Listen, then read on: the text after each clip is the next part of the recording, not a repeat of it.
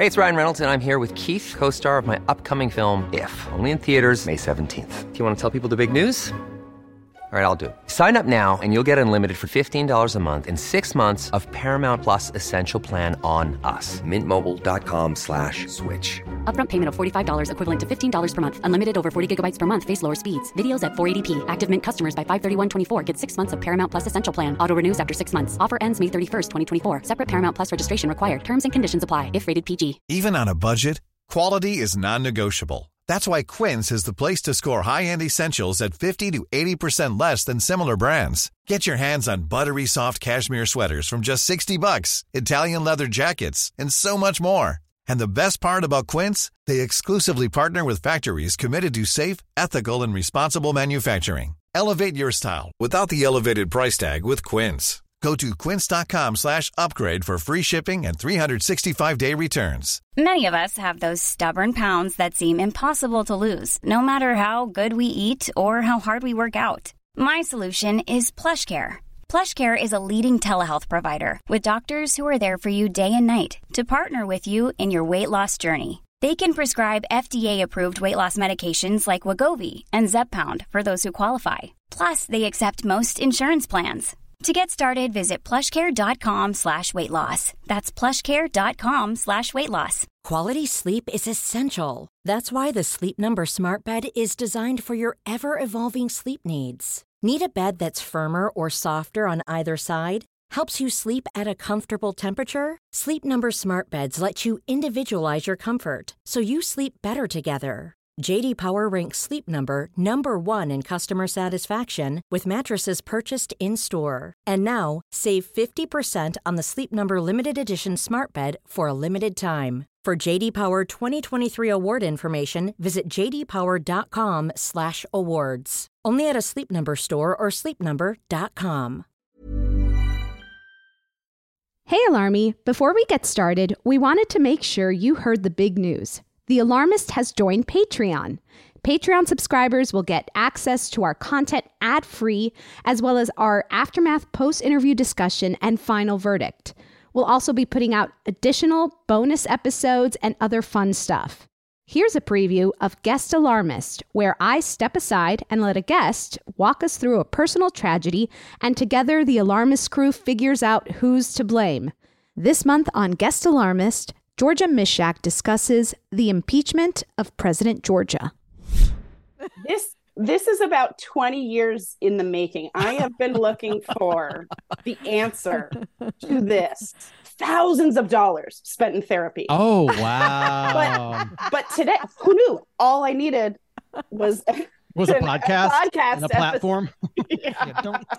Don't start with therapy. Start podcast. Start with a your podcast. Friend's podcast. Yes. Go to patreon.com/thealarmist and subscribe today. Now, on to our episode. Each week, we decide who's to blame for a historical tragedy. And each week, you tell us if we got it right. My name is Rebecca Delgado-Smith, and this is The Aftermath. Hey, everyone. Thanks for tuning into this episode of The Aftermath. Today, we're speaking with guest expert Ellen Hewitt. Ellen is an award-winning reporter with Bloomberg News and Bloomberg Businessweek. She covered the WeWork downfall in season 1 of the Bloomberg podcast, Foundering. Let's hear what she has to say about WeWork. Hi, Ellen. Thank you so much for joining us today. Yeah, thanks for having me. So can you start off by giving us some background on Adam Neumann? Where is he from, and how did he come up with the idea for WeWork? Great question. So Adam Neumann is such an interesting character. So he grew up in Israel, and he actually, an interesting part of his background is that he lived for a handful of years in his teens on a kibbutz in Israel. For those who are not familiar, a kibbutz is, there are many kibbutzim, which is, I guess, the plural of kibbutz, in Israel.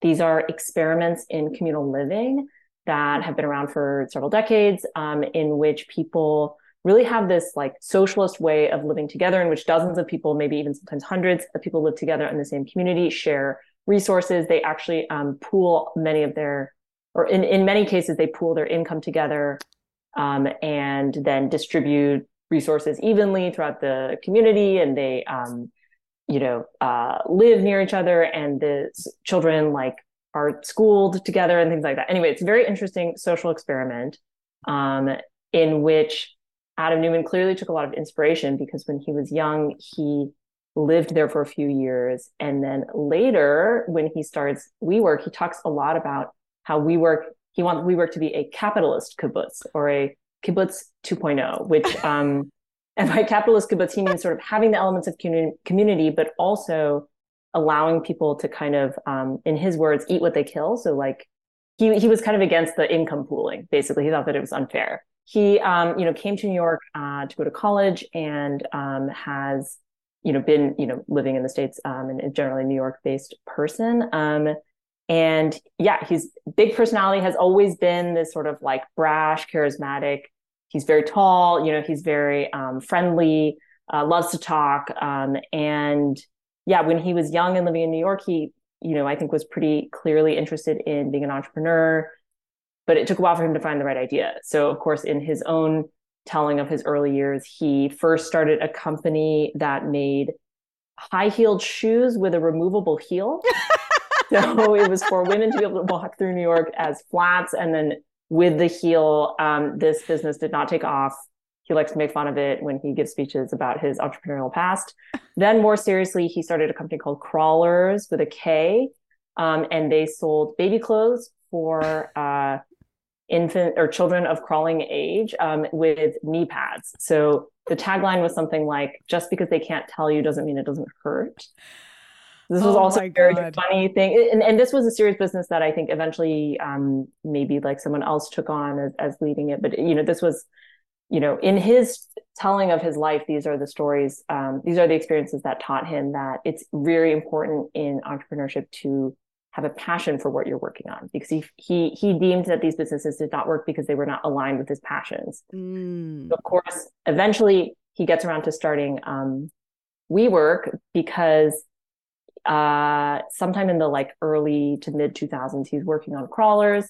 He is working and meets this guy named Miguel McKelvey, who's going to become his co-founder.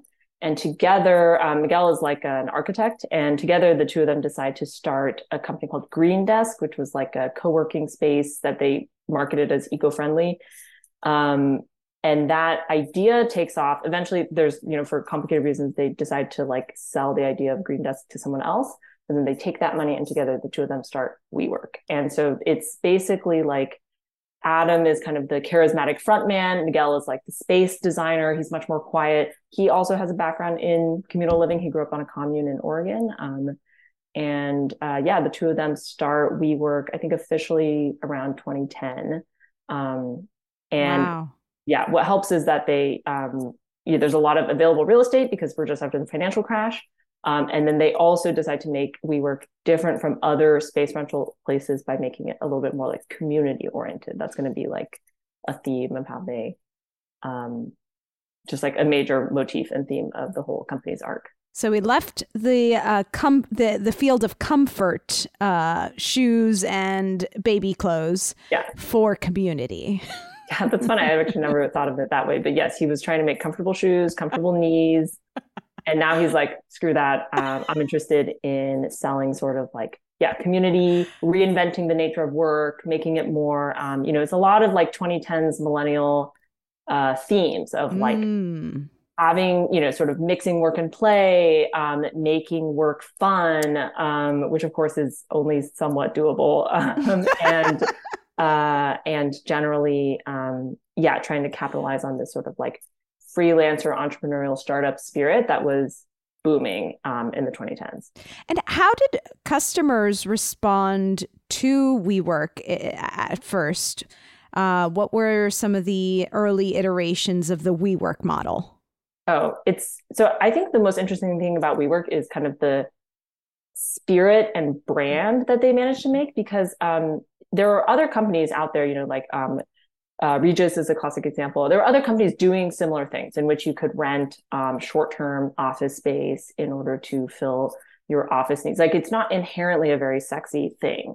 What made WeWork special is they made it sexy. They were like, we are going to make it fun. We're going to fill it with cool, creative entrepreneurs. We're going to serve beer.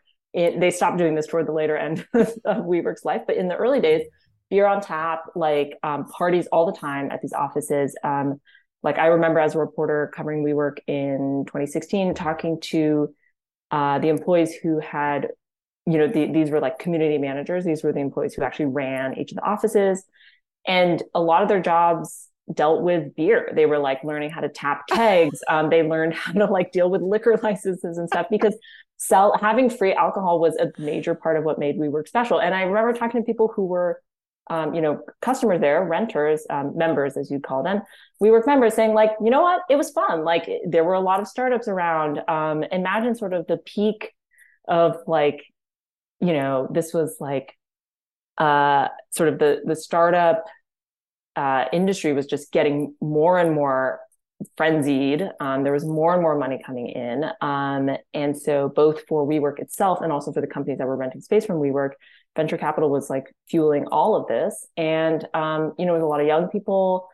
There were a lot of, it's like, there was like foosball and like cool colors on the wall and things like that. And there was a lot of effort put in by the WeWork staff to make these spaces really fun and exciting. And I think actually to a great extent, they really succeeded at doing that. And so that did make it special. And it also helped that Adam was like such a like fun and charismatic person. Like I remember talking to someone else in the commercial real estate world, and he was saying like, yeah, part of how Adam charmed all these landlords into like signing deals with him was that, commercial real estate is usually kind of boring. And then this guy comes in and he's just fun. He's like very energetic, a little chaotic. There are people who tell stories of doing job interviews early at WeWork in which they ended the job interview with a tequila shot, right? Like this, like Adam loves tequila. This is very well documented. And I think he brought some of that, or a lot of that energy to the WeWork work culture, both for members and employees. And who was Rebecca Paltrow? Who is Rebecca Paltrow? And what is her involvement in starting the company? Yeah, fascinating character. She is Adam's wife. She's also Gwyneth Paltrow's cousin. She met Adam when Adam was in his 20s, and he loves to tell this story. He says that they went on their first date, and within just a few minutes, she looked at him and said something along the lines of, you, my friend, are full of shit, and every word that comes out of your mouth is fake. And, and she was basically, she's very, I think it'd be fair to call her a spiritual person. Like she talks a lot about energy. She's very in tune with sort of like your passion and your life's work. And so she's a huge influence on WeWork and a huge influence on Adam. They meet, they get married. I think now maybe they have many children, I think at least 4 or 5, if not more. And so they have this big family eventually. But, when they first meet, she is the one who inspires Adam to pursue businesses that are much more in line with his passion. She's very like, oriented toward like living a life of meaning. And and she's also someone who's really big on branding. So there's a lot of things that come later in the story of WeWork, such as, some of their lofty mission statements, like elevating the world's consciousness. That was their mission statement from, I think, maybe 2019 onward. And also the idea of, making WeWork, meat free, was, these are the kind of things that were, Rebecca's influence. Right. And so she's someone who, she's just like, she had a big influence on Adam. And then she's very involved in the early days of WeWork, but she's not officially a co-founder back then. And then what happens is later on, they actually started referring to Rebecca as a co-founder. That was like an interesting, for those of us who are reporters who were following the company very closely, I think we were interested to see like her role change to co-founder, kind of retroactively. That's big. Yeah. No one would dispute that she was like, she was obviously like in the wings and very much like influencing, even if not in an official role. Can you tell us about the company retreats that employees were expected to join? And if you could speak to the office culture, that would be great. Right. So we'll start with stuff within the office and then we'll get to the okay. retreats. But, within the office, I think for employees, there was a lot of what I would describe as like rah-rah energy. So I talked to employees who, they describe this weekly meeting called TGIM, which stands for Thank God It's Monday, which happened every Monday evening, in which, executives at the company would come up and give speeches to the company, talk about how great everything was.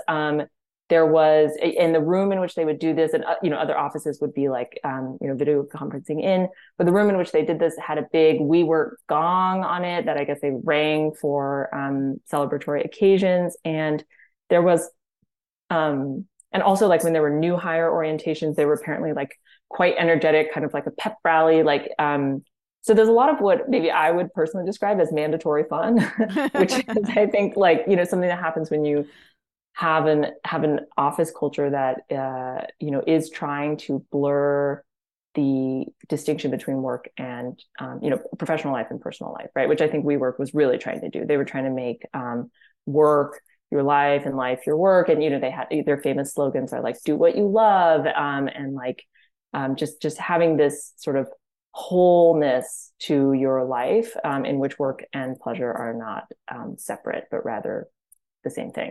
And so, I think for employees that manifested in these TGIM gatherings at work, a lot of times they would have a TGIM meeting or some sort of other all hands meeting, and then it would kind of turn into a party. They would bring out trays of tequila shots, and people would sort of be hanging out. And then I think the culmination of all of this is WeWork Summer Camp, which is of course a very famous part of WeWork culture. And so Summer Camp was a big offsite that was held every summer for employees and also for members. So it was mandatory for employees, and for members could pay to come. And often the employees would come maybe a day or two early and do some team building activities, and then it would be sort of this big party in which all the members would come as well. And so Summer Camp started off as this small thing at sort of a retreat area in the Adirondack Mountains, but it eventually became this enormous production. They used to go to London for it. They had it at various locations, in which, thousands of people would come, probably maybe even, more. And they would, if you were a WeWork employee, you'd get flown in, it was sort of an all expenses paid, but it was largely mandatory. I'm sure there were some exceptions, but the expectation was that you would go. It was kind of if you were going to Coachella, but it was run by your boss, because it was work, but also a music festival. So they had speakers like Deepak Chopra, and then they had music performances from Lord and The Weeknd and these big names, and these big, it was just a big blowout party, a lot of drinking, a lot of company bonding. There's and if you talk to employees, they were yeah, these were fun, but it was also a little strange. Why is my workplace throwing these parties? Certainly it was something that was kind of an expense for WeWork, but also a way to build their unique culture. So we talked about how there was this moment where it seemed like WeWork went from being a real estate company to a tech company. When was that, and why was there the need for this shift? Yeah, I don't know that there's not an exact moment when that happens, but my guess is sometime around the time when WeWork starts raising more and more venture capital, which I would, say maybe 2013 to 2015. And this is really the boom times start to roll for WeWork. They did start kind of internally and externally, I'm sure, finding ways to suggest that they were more of a tech company. So that could be hiring executives who came from Apple or Spotify or other tech companies, or, touting some of the internal apps that they use to help members could have access to the WeWork app, which would help them send messages to other WeWork members asking for, sending messages or things like that. I think obviously at its core, WeWork was, real estate re-rentals. I think everyone knew that, but there was a big incentive for them to play up all the ways that they were much more than that, because, they were raising money from venture capitalists who are looking for tech platforms, because these are the ones that scale the best. These are the ones that give venture capitalists the best returns on their money. And so this is just this is happening all around Silicon Valley and sort of all in the tech industry in the 2010s, is companies are trying to fit the playbook of like, what is a high growth venture-backed startup? And so that means a company that is growing really quickly, not necessarily turning a profit, because growth in this world is more important than profit. And someone with like a charismatic founder, someone who's really bold, and so WeWork was doing all these things. They were opening up offices all over the world, like at this like rapidly accelerating pace. They were raising tons of money from kind of, the big names in venture capital. It seemed like every year, or maybe even less than every year, there would be a new funding round in which, the WeWork valuation went first from like 5 billion to 10 billion, 17 billion, then it's like 20 plus, like it's just growing and growing. And yeah, to me, they really encapsulated this sort of like frenzy of venture-backed startup growth that, was really prevalent in the 2010s, especially in the late 2010s. Even though they may not have been traditionally a tech company, right? Right. They managed to catch that wave. And when did Adam meet Masayoshi Son, and how does he convince him to invest? What was that relationship like?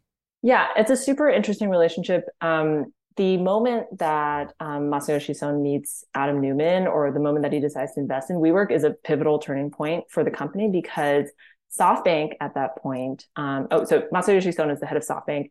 SoftBank is this Japanese conglomerate that also has, at that point in time, an enormous venture fund called the Vision Fund, in which he's raised a ton of money and is looking to invest that money. And so the Vision Fund and money from SoftBank ends up having this huge effect, not just for WeWork, but for companies all over Silicon Valley, in which basically this fund is so big that the checks that they're writing out of it are also enormous, which means that the founders of these startups that are receiving this money are all of a sudden, maybe when you might expect like a $500 million investment, all of a sudden you're getting like a $3 billion investment and being told like, go out and spend this in a way that's going to make you grow even faster. And so it just is kind of this like supercharged energy that comes from SoftBank. And so this meeting, this relationship between Masa, as he's called, and Adam is this very interesting one, in which Masa basically, he meets Adam. The famous story is that they have a meeting that is less than 30 minutes, in which he decides to invest, I forget the exact amount, I think it might be like $4 billion or something, like just quite enormous. They have a meeting. Masa decides to invest, an enormous amount of money in WeWork, and he tells Adam, like, basically, you need to go out and grow as fast as possible, and whatever you think you're doing, you need to do something bigger, crazier. You need to be like growing even faster. And so Adam, I think, takes this to heart, or this is something that I think he's, glad to hear. And the company is already headed in this direction. So basically, this is when like everything that's already happening at WeWork gets just heightened, right? So it's like the valuation grows faster. The company is growing faster. They're spending more. They might actually be burning and losing more cash, but it kind of doesn't matter because they're getting this infusion of money from this investor that seems to have kind of limitless pockets. Okay, I'm seeing here that they met in 2016, and the amount that was given was $4.4 billion. Okay, great. Yeah. Thank you to our fact checker, Chris. Amazing. I think they met, and he didn't invest right then. I think they invested maybe a couple of years later. But, gotcha. Yes, $4 billion is kind of the first check, and then he'll kind of come again later in the story where, SoftBank has obviously becomes this like major investor in WeWork. So, why did it seem like the billions and billions of dollars in investments just weren't enough for WeWork? What were they spending their money on, and how was the company mismanaging these funds? What were they spending their money on? This is such a fun question, because WeWork spent their money on just the nuttiest things. And for reporters who were covering this company, it was just like endlessly fun to try to track down like what they were spending their money on. I mean, some of it you can understand. They were spending money on leases, outfitting new buildings, like hiring a ton of people. Like a lot of it was spent toward growing the company. And, for many years in a row, they were doubling the revenue of the company every year, which is just like a breakneck speed. And so, to give credit where it's due, they were doing something that many companies try to do and cannot, right? But they were also burning a ton of money doing it, right? So we now know that maybe with just a few exceptions, WeWork was losing money most of the years that it has been in business. And they were spending it on a lot of things that were kind of helping grow. You could see how they thought that it was like helping grow the brand, but they were kind of getting further and further afield from what the core business of WeWork is. So classic examples, they opened two residential buildings called We Live, in which these were not office spaces, but this was instead short-term rental apartments. They opened a private elementary school called We Grow, in part because Rebecca was inspired to start her own school when she felt the school options available for her young children were not to her standards. So they had a We Grow in New York City, which was like a very expensive school for young children. The design came from this like celebrity architect. Like it was just kind of, the children went upstate once a week to work on a farm, and then like, anyway, it was like very wholesome and progressive education. Really, in I think many people's opinion, not core to the business of WeWork. They spent a lot of money on things like summer camp. They spent money on this event called the Creator Awards, in which basically they gave away money to startups that were WeWork members that wanted to compete in sort of a like pitch competition type thing. And the Creator Awards were also these like big blowout events. It was like the Red Hot Chili Peppers performed. The judges were like Ashton Kutcher and P. Diddy, and like it's just people that like, anyway, there was a lot of flash. It was very fun. Another classic thing that they spent money on is like they invested. So they didn't buy, but they invested in an indoor wave pool company called Wave Garden, in part because Adam is a big surfer and was like interested in this company. So it was just one of these things where like, I think just the more examples of this that you saw that, WeWork was at least making decisions to spend their money in a way that I think many people were not sure they understood what the point of it was. Yeah. A lot can happen in 3 years, like a chatbot may be your new best friend. But what won't change? Needing health insurance. United Healthcare Tri-Term Medical Plans, underwritten by Golden Rule Insurance Company, offer flexible, budget-friendly coverage that lasts nearly 3 years in some states. Learn more at uh1.com.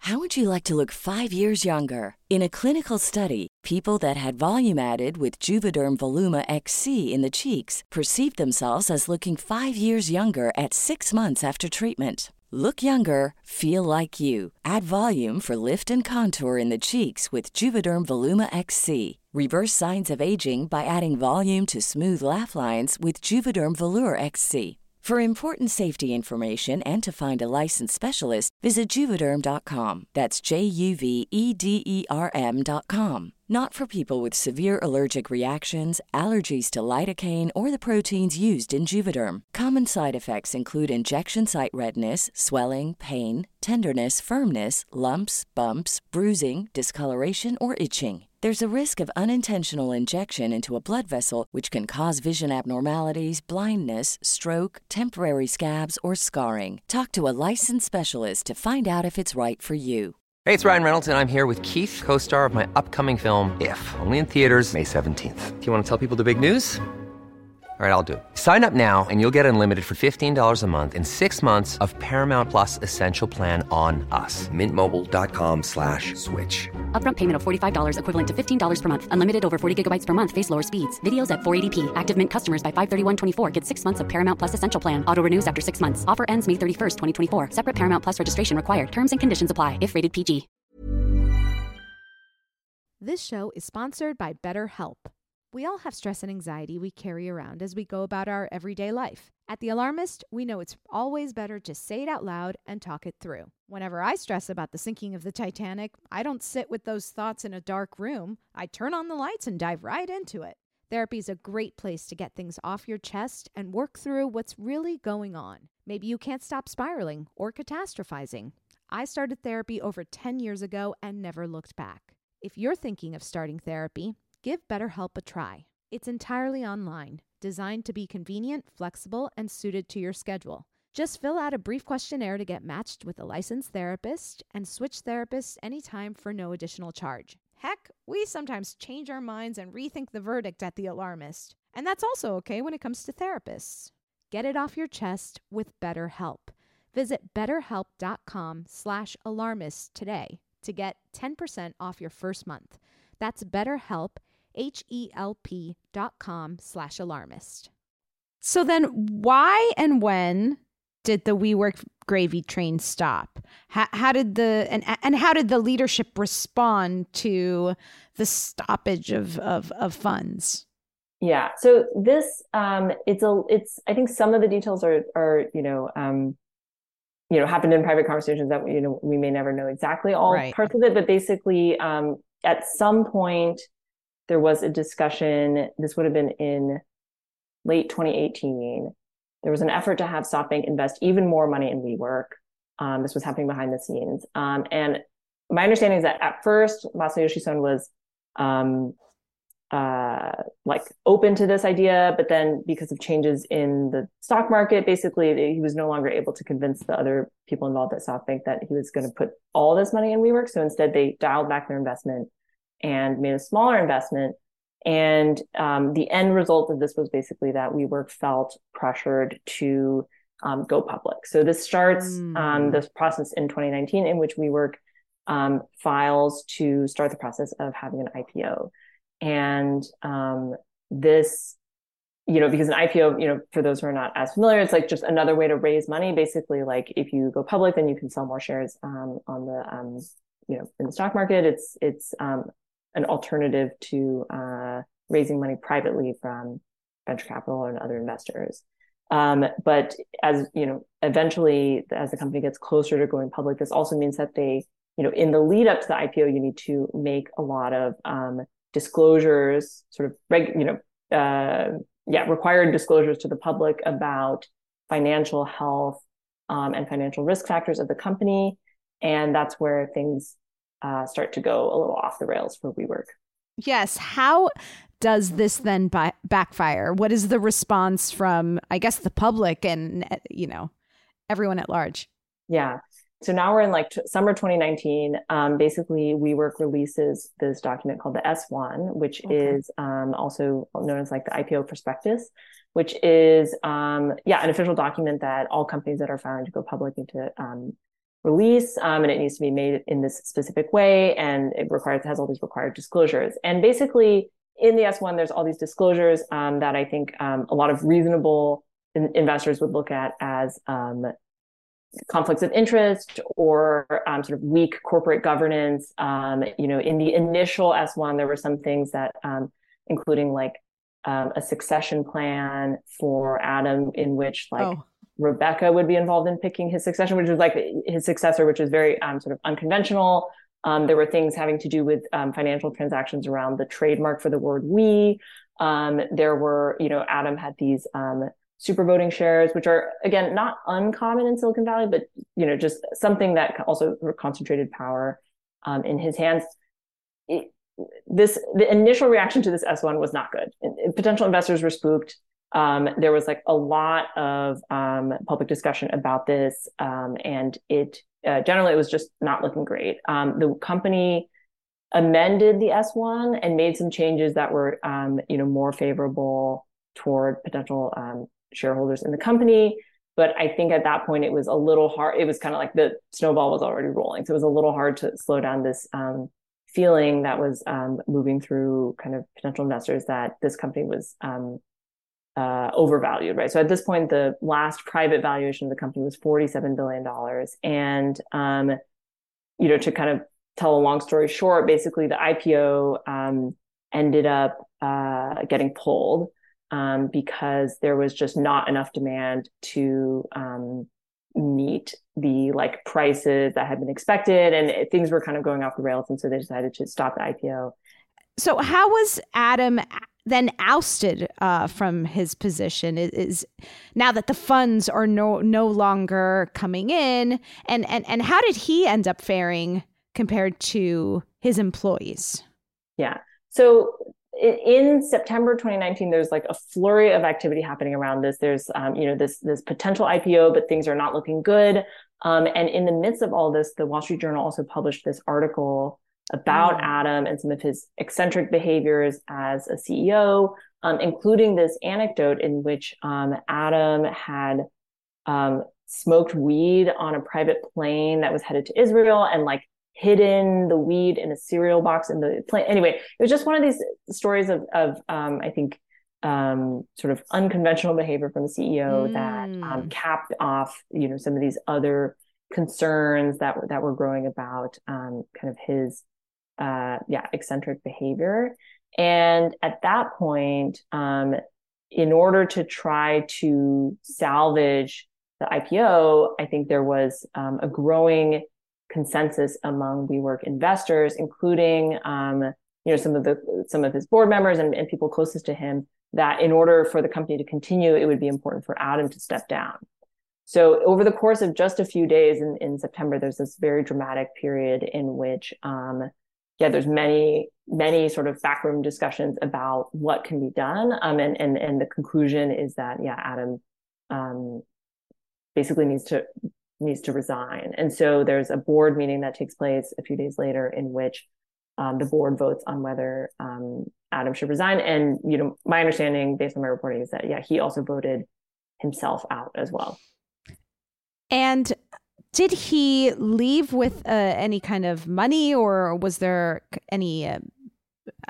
We had read that he had made millions of dollars after this. So the exact amount of this is quite complicated because basically the initial proposed plan involved, a combination of things. Like Adam was going to get paid a consulting fee and was going to have the chance to sell a bunch of WeWork stock and also maybe refinance some personal loans that he had gotten from banks and I think a lot of the headlines you'll read from the time were like, up to $1.7 billion that he had maybe had the chance at walking away with at the time. And of course, that was very upsetting to a lot of WeWork employees, especially because just a couple months later, as the company was trying to recover from all of this turmoil, thousands of WeWork employees were laid off.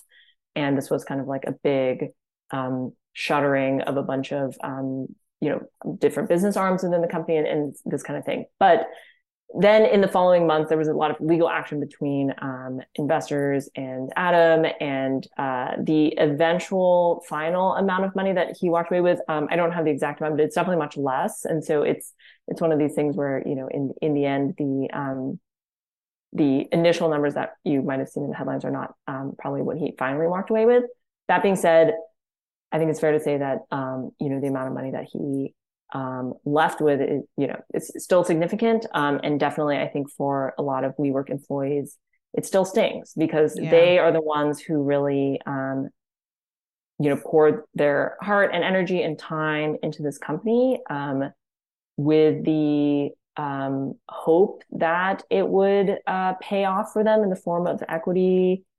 And in many cases, it really did not, because the value of the company has not, basically like it has just never recovered from that period. And even after the company started, the company did finally go public later through a different process. And that's a whole other thing, but the share price has really not done well.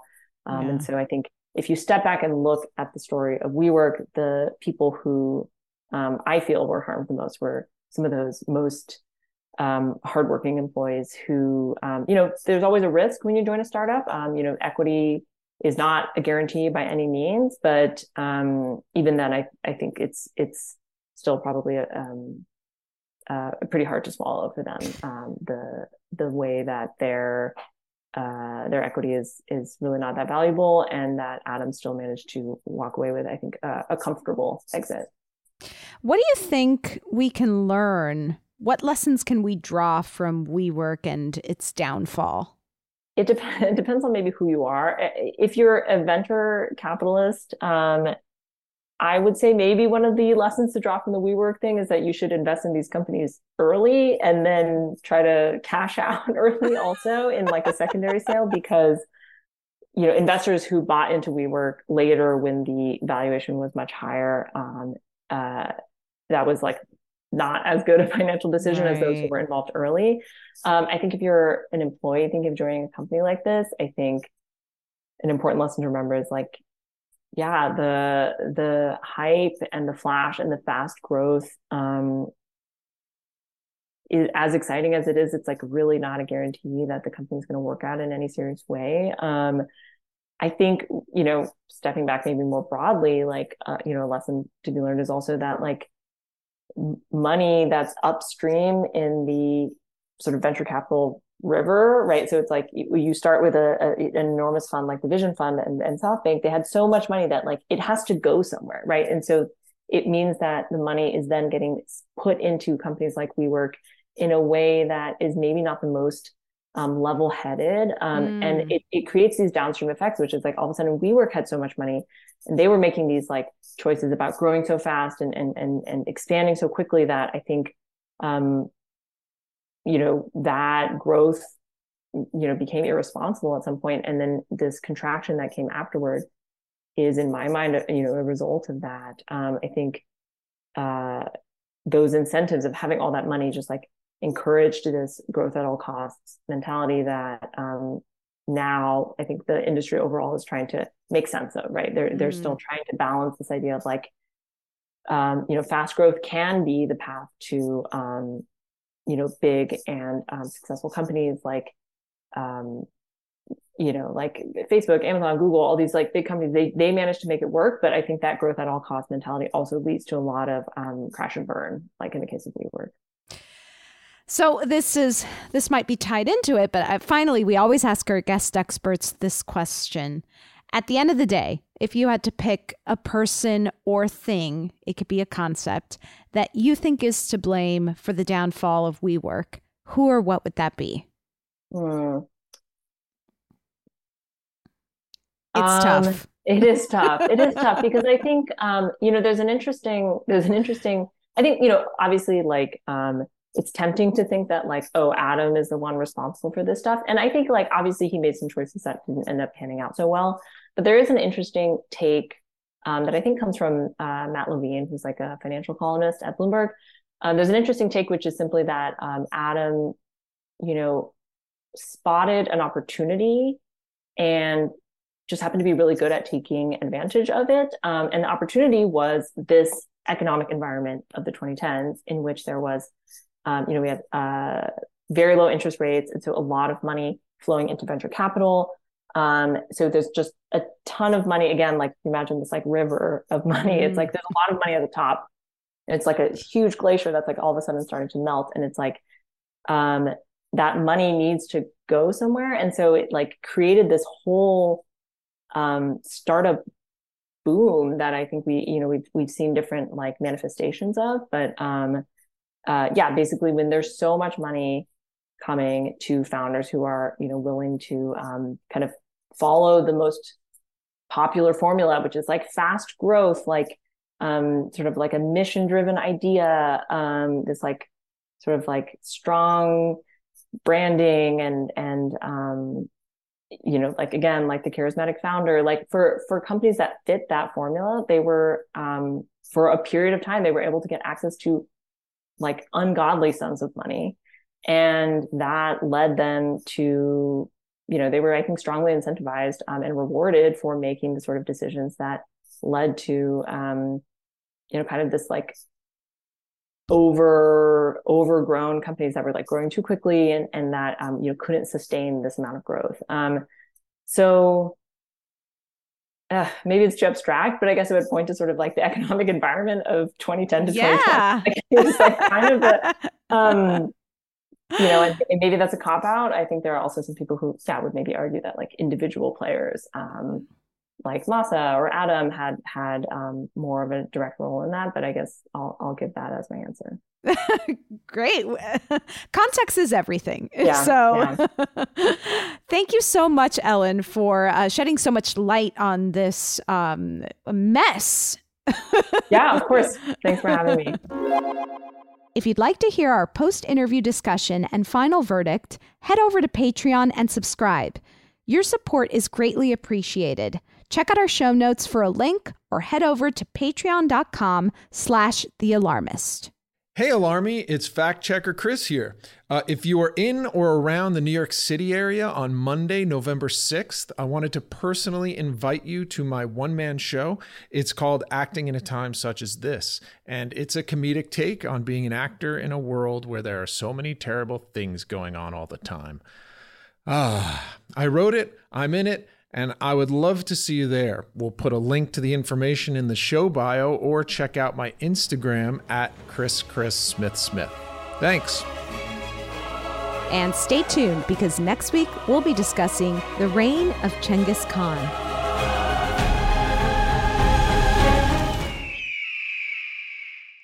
The Alarmist. Powered by Acast.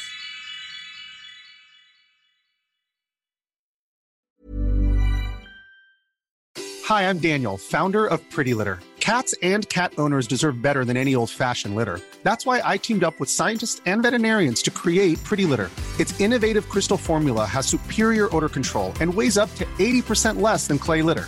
Pretty Litter even monitors health by changing colors to help detect early signs of potential illness. It's the world's smartest kitty litter.